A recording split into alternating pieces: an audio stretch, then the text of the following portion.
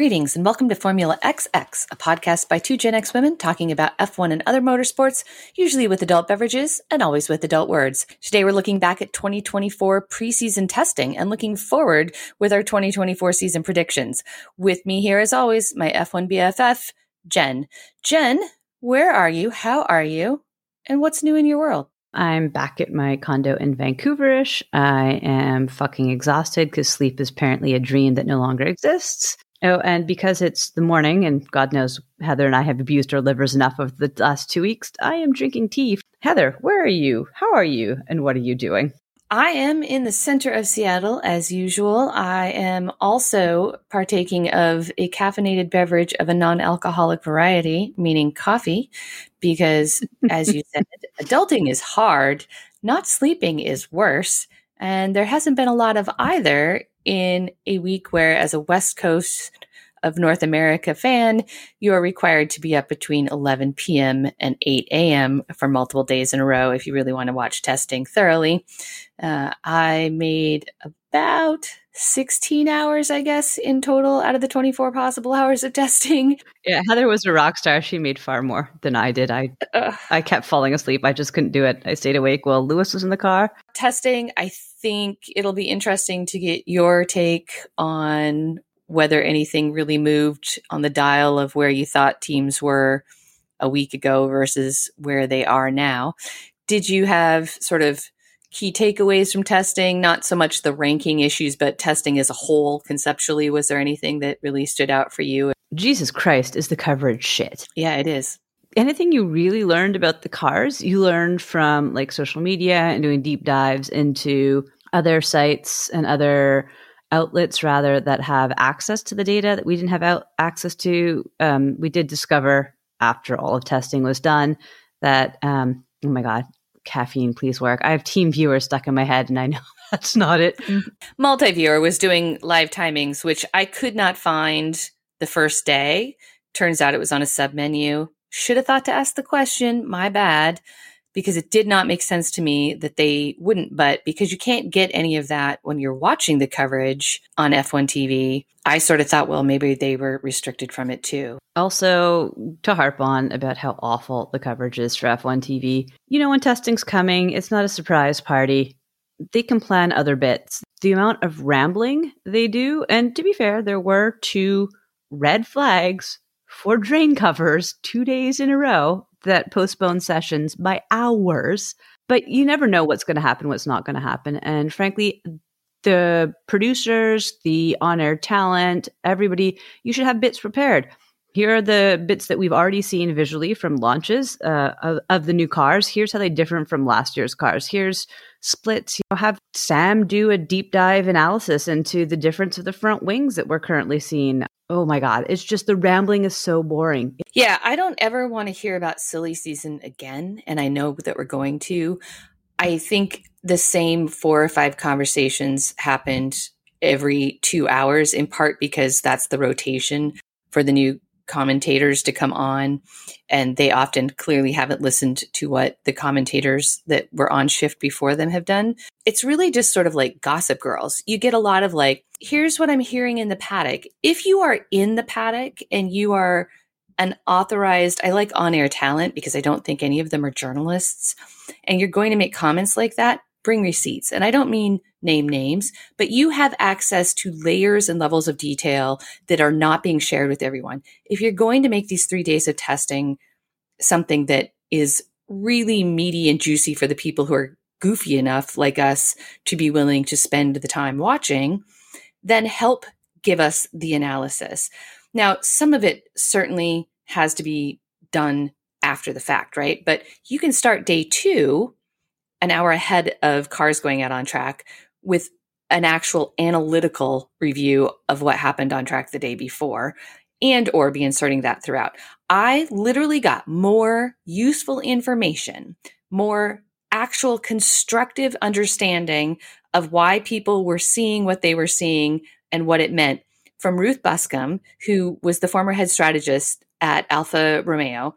She could boil down the data into one slide and do a better job of giving me information than I got watching an entire day of testing from the F1 talent. I go on about this at length all year long, so I won't do it right now, but I cannot agree with you more about how mid-level the quality of data is during the presentation. Most of the time, they were splitting screens between showing you commentators and the cars that are on track. I don't ever want to see the commentators. I don't need to see the commentators. You're getting so little on-track action. There are 10 cars that are potentially out on track. You maybe saw 3, 4, 5 laps from any given driver throughout an 8-hour testing shift. That's ridiculous. For example, I didn't realize how long Danny Ricciardo had been out on track. They very rarely cycle through telling you how many laps they've done. And I looked up and Danny Ricciardo had done like 40 laps and we'd heard literally nothing about him. And I was like, I think I'd even just mentioned to Heather, I'm like, Danny Ricciardo's out on track. They haven't mentioned him at all. He must have just gone out. But no, it turned out that I'd missed that he was, the little P had come away from his name. And he'd been out for fucking hours, apparently. And there's no reason for them not to be sharing who's on what tire compound, live, how many each driver has done in terms of laps. I'm going to go a step further, and I think fundamentally testing is flawed. And, no one wants to have to agree with Fernando Alonso less than me.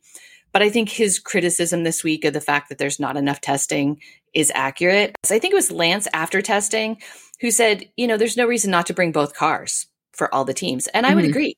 It's probably a staff limitation issue. Like that is stretching resources considering how hard the engineers are working during that time. I can really see why that would be a challenge. But either bring both cars or go back to 2 weeks of testing. I don't think that 3 days of testing is enough, particularly because, as you pointed out, the inevitable, 2 years ago, we had the sandstorm. This time we saw that drain covers are going to continue to be an issue potentially at every track because the cars are heavier, the cars are faster, the aerodynamic, nature of these cars means that they are creating way, way more forces on those drains. This is all the kind of thing that will happen. And in those situations, not only do the commentators struggle to fill the air, but at least one of the drivers is getting screwed out of time on track. You think about next year, you have Lewis Hamilton going to a Ferrari. There are like 15 other drivers on the grid who are out of contract. So let's say only half of them, 7 of the drivers out of those 15 end up moving teams. That means that all of those drivers are going to have basically 12 hours to learn new cars. How is that encouraging competition between teams? What is that serving? Like, what is the purpose of minimizing on-track test time? And I agree with Heather. I can't believe I'm saying that I agree with Fernando Alonso, but he's right. You go to tennis and you go to a Grand Slam and you have the balls are say 5 ounces heavier and not fuzzy anymore. You're going to let those athletes practice, right? Like otherwise you're not going to get the best of them.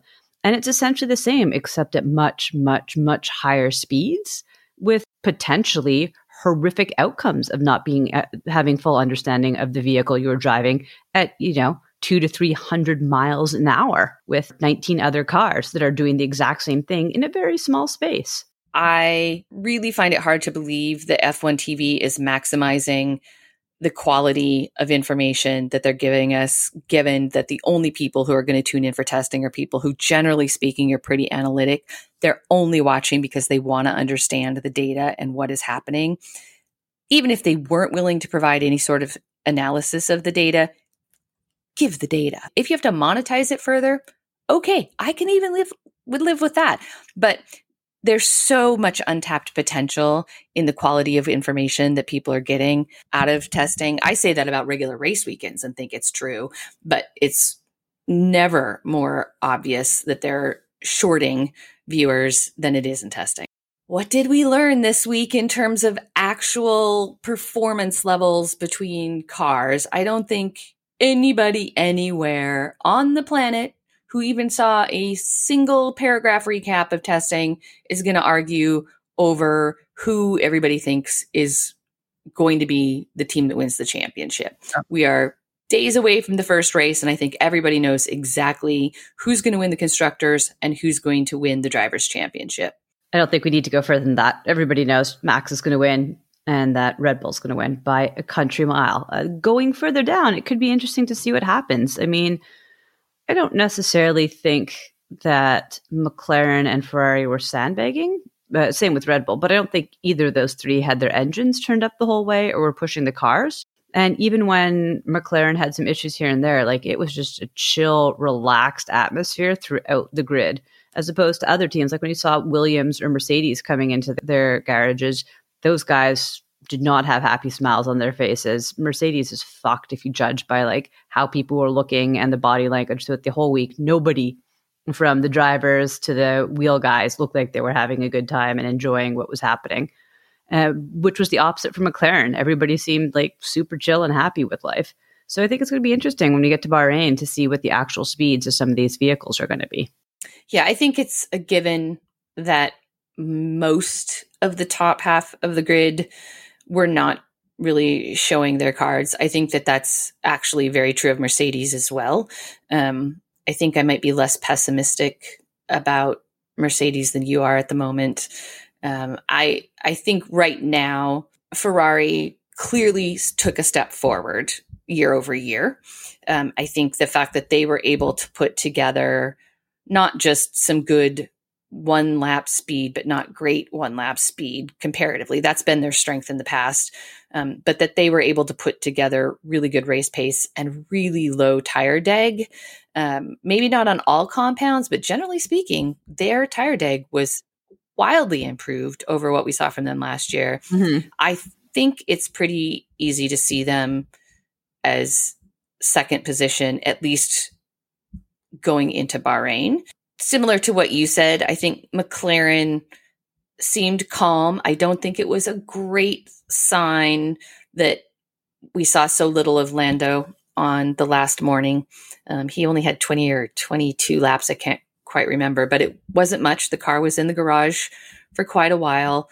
I think they are not maybe rocketing out of the gate the way I thought that they would be. I thought they were so strong in the second half last year. I really sort of expected them to show up in Bahrain and be clearly the second best team on the grid. I don't think that's the case.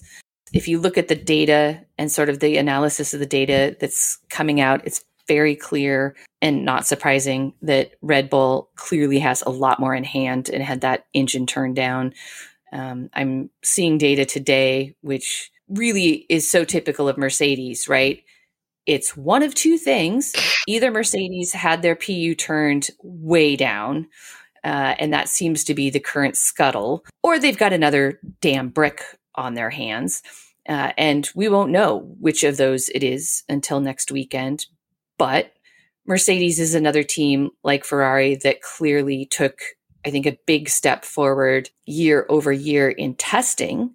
This is a better car than what they were driving last year. It's a better car than they were driving 2 years ago. It's quite frankly the car that had they shown up with in 2022, we might have actually had some competitive racing at some point in the last 2 years. I'm super fascinated with what the purpose of the adjustable front suspension is. Mm-hmm. Is that something that they're just looking at to find a single route forward, or will they literally be adjusting that race by race based on how much anti-dive they think that they need?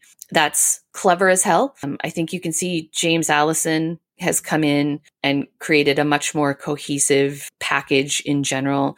They've moved the cockpit back. They've done some creative work with the front wing.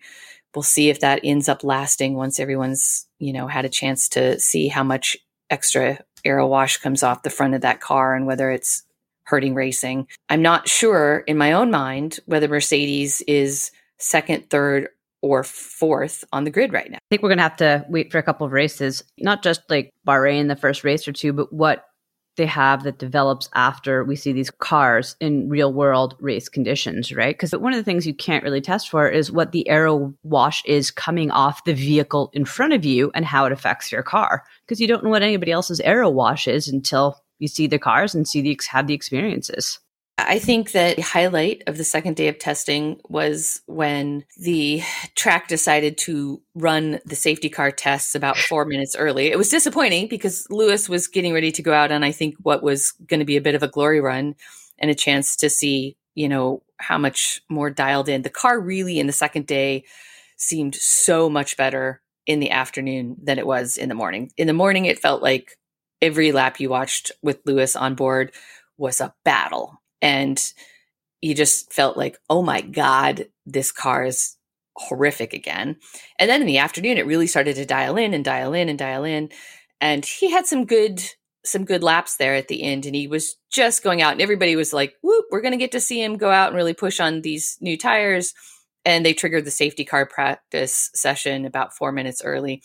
And the end result was they got a tiny 30-second gap of racing, which was literally the high point of the entire day as they all came down the start-finish straight towards turn one together. So that was a little bit of fun. Again, they really changed the front end suspension geometry on Friday. So, how much was any of that affecting what we were saying? Like you said, really testing is only useful to a point. Aston Martin, I think, is another sort of, how much are they sandbagging? Is Fernando, when he sort of says, well, we're not really where we were last year, is that him downplaying? Certainly, unlike last year, everybody isn't like, ooh, Aston Martin's going to be second. Aston Martin's going to be taking it to Red Bull. No, that's not going to happen. But are they close to the Ferrari, Mercedes, McLaren group? It's so very hard to tell with Alonso. He's really good about his body language, but he didn't seem as bouncy. He seemed more irritated than anything else, but he could also be more irritated that the news cycle is really focusing on Lewis at the moment. And we all know Lewis lives super rent-free in Fernando's head. I don't know. That's my answer. My answer is I don't know. It's hard to tell with them. It's not Alpine who's publicly stated they're fucked.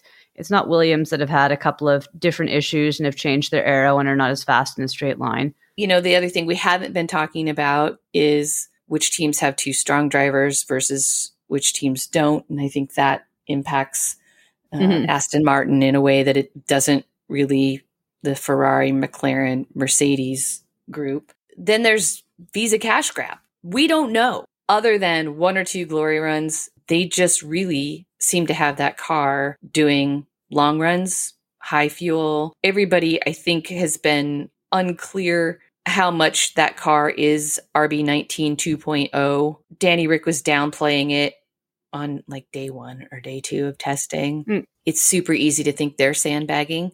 So where are they going to fall in that pecking order? And he was putting in really consistent laps as well when he was out there. Which makes some sense. The Red Bull, we glossed over it, but there wasn't a single iota of observable weakness in that RB20. With a brand new concept and design, that car literally had no tire deg on any compound it ran. Nothing, zero. Now, some of that's Max, but mostly it's that car is extraordinarily kind to tires still. Does Cash Grab come in with the same kindness to tires? I haven't seen anything that's showing me that level as people are sort of rolling out like, here's the 15 laps. Ferrari had some really rock steady, relatively low deg runs. Mercedes was pretty darn good too. I haven't seen anybody talking about that for them. So they definitely could be in the mix in that sort of pack, which I'm not really sure. What are we calling them? They're not exactly the midfield, but they're right. They're not going to compete with Red Bull. I say they're the top of the field and Red Bull's in its own league. Yeah, it's like a separate formula these days. Any specific thoughts on Williams? They had two separate issues that had them in their garage for various times throughout the sessions. Hopefully they've sorted that out. The floor is not flat anymore, which is probably good in terms of stability and aero, but they're not as fast in straight lines anymore. So we'll see how that ends up working out for them overall. I think part of what everyone's looking at with Williams is that they kept the same rear suspension. Like you said, generally it seems like they've probably taken a step back in the sense that they've lost some of the outright straight line speed. They're still good in a straight line. They're just not great in a straight line. My guess is we're going to see them not quite as competitive this year, but that this gave them the more stable, understood overall package that then they can start developing from. Now, how quickly they can do that and whether they can get that accomplished this year or if this is just a step. Williams, they need a bigger, a longer event horizon, right? Like their goal has to be get to a much stronger place over a couple of years as opposed to within a single season. Yeah, there's no magic fix for Williams after so many years of being them. Yeah. Also, they did some interesting things. You know, when you look at it, like they've got a strake on the front wing in plate that's not something anybody else has done. There's a little bit of innovation at the rear wing. They're trying things, and I think that's exciting. Is that they're now really focusing on creating their own car. Hopefully, this is the first step towards them getting more firmly in the midfield in the next year or two. Mm-hmm. That got us down to the brightest car on the grid: steak, pick, sour, pick your name. You cannot miss that thing from outer space. It is so bright. I like it way better in the wild than I did in captivity. I do not like it at all. It is incredibly bright, but wow, you can 100% see it. And as I said, I way like it better in the wild than I did in captivity. I don't like it except for the fact that, my God, you cannot miss it. Yeah. It's just that. It's distinct. You will never not know that that's a steak. There are a couple of cars that I'm still like, they come around the corner and, you know, Bahrain is always a little weird because you get that bright light. And then under the lights at night, like the difference sometimes in how well you can differentiate the cars is so dramatic. That is still true. Every time an Aston Martin came around, turned 15 onto the start finish straight, I thought it was a Mercedes. It was not. That darkness factor that comes in on the paint with so many cars running dark this year. Not a problem with steak. I'll give them that. You absolutely know their car from anybody else's. So they really stand out for their livery. I felt like it was a pretty anonymous testing, maybe because they don't get much coverage. It's hard to know how much of that was like, was I just not paying attention? Maybe that was some of it. I don't think they've made any big improvements. I don't think they're going to be worst on the grid. That's about all I can say. Same. I think they have two journeyman drivers that do pretty good for what those cars they have under them are. Apart from, you know, even if they're not being shown on screen, you'll definitely be able to see them in the background for the entire season of the race. No problem. Haas certainly won the competition for most laps driven. I mean, they were many laps ahead of anybody else in testing, which was also a little bit under the radar. I mean, obviously at the end of every day, you know how many laps are being done, but it did not strike me how many more laps they'd managed to put in until testing was done. And then you kind of went, whoa, that is a lot, boys. Good job. And they were out on the track. And as Heather said, we didn't hear a lot about them. And they didn't seem to be eating their tires after 3 laps. So if they are another team that solved their tire dag issues, then I don't think it's going to pump them up to the top of the field. But I think drivers like Nico Hülkenberg will be able to get them more points than they ever have before. I'm not sure they weren't still chewing through tires, maybe not as bad in the past. I think Haas understands and expects they're still near the bottom of the table. They still seem to have decent 1-lap pace. The car is dang reliable, right? Like if you can put in that many laps and you are not wasting any time in the garage, it means a couple of things. One, you feel like your development options are pretty limited because you're clearly not testing a variety of setup options, or you'd be spending at least some more time in the garage. Like I feel like that's why Merck was at near the bottom of the table, was they were making huge setup changes on the car. They were really grinding through a testing program, trying to understand exactly where their correlations were and weren't working and what did get it more stable, et cetera. They've had such a change in car. But Haas, I think, just was like, this is what we got. This is what we're doing. We're putting it out on track and we're driving around in circles. Woohoo. And they did. So that brings us to Alpine. Oh, my poor French boys. It really sucks because I think they've got 2 drivers that deserve to be in a better car. But all accounts seem to say Alpine came out of testing deeply, deeply concerned about where they are right now for a variety of reasons. The car is overweight. It is not fast. It is not particularly kind on tires. In other words, it is not a good race car right now. They are losing potentially engineers by the rumor mill, if not reality. They seem to be starting on the back foot. That really didn't kind of come out until the third day of testing. Again, this is where I think a little more day-to-day analysis in F1 TV's pool of resources would have been helpful. Show us why they're struggling and where they're struggling. You don't really get that until a few days later. But they do have two pretty decent drivers who may be able to pull that car somewhere. Clearly, we have a Red Bull in the hands of Max Verstappen, likely to win every race. Probably going to take something going wrong, a Singapore scenario again, for Max not to win everything this year. He may just go ahead and run the table, which is sad on a bunch of levels. Checo, on the other hand, purportedly 0.7 of a second off in pace. I don't think that's a completely fair comparison because you don't know anything about the other stuff. But you've got sort of Checo, I think, more in line with, frankly, that other group of cars, right? Like we can expect Checo to qualify in the same grouping of all the Ferrari, McLaren, Red Bull, Visa Cash Grab, Aston Martin cluster. But what we saw last year was any team could stick a car in Q3. I think we may see that even tighter this year, which seems inconceivable. We had qualies where literally the delta between P1 and P20 in Q1 was a second. The delta between pole and P10 was 3.5 of a second. It's insane, but I think that could even be tighter this year. Yeah, which will be really interesting to see. For quali, you'll have some tighter laps, but I think you'll also have bigger gaps between the cars. Yeah, obviously the first race or two are their own sort of creatures just by virtue of the fact that teams are still very much learning. That might be the most interesting part of this season, is whether that quali condensed grid becomes more and more the norm. Or like you said, if it just loosens up and it turns out that it's actually not that condensed.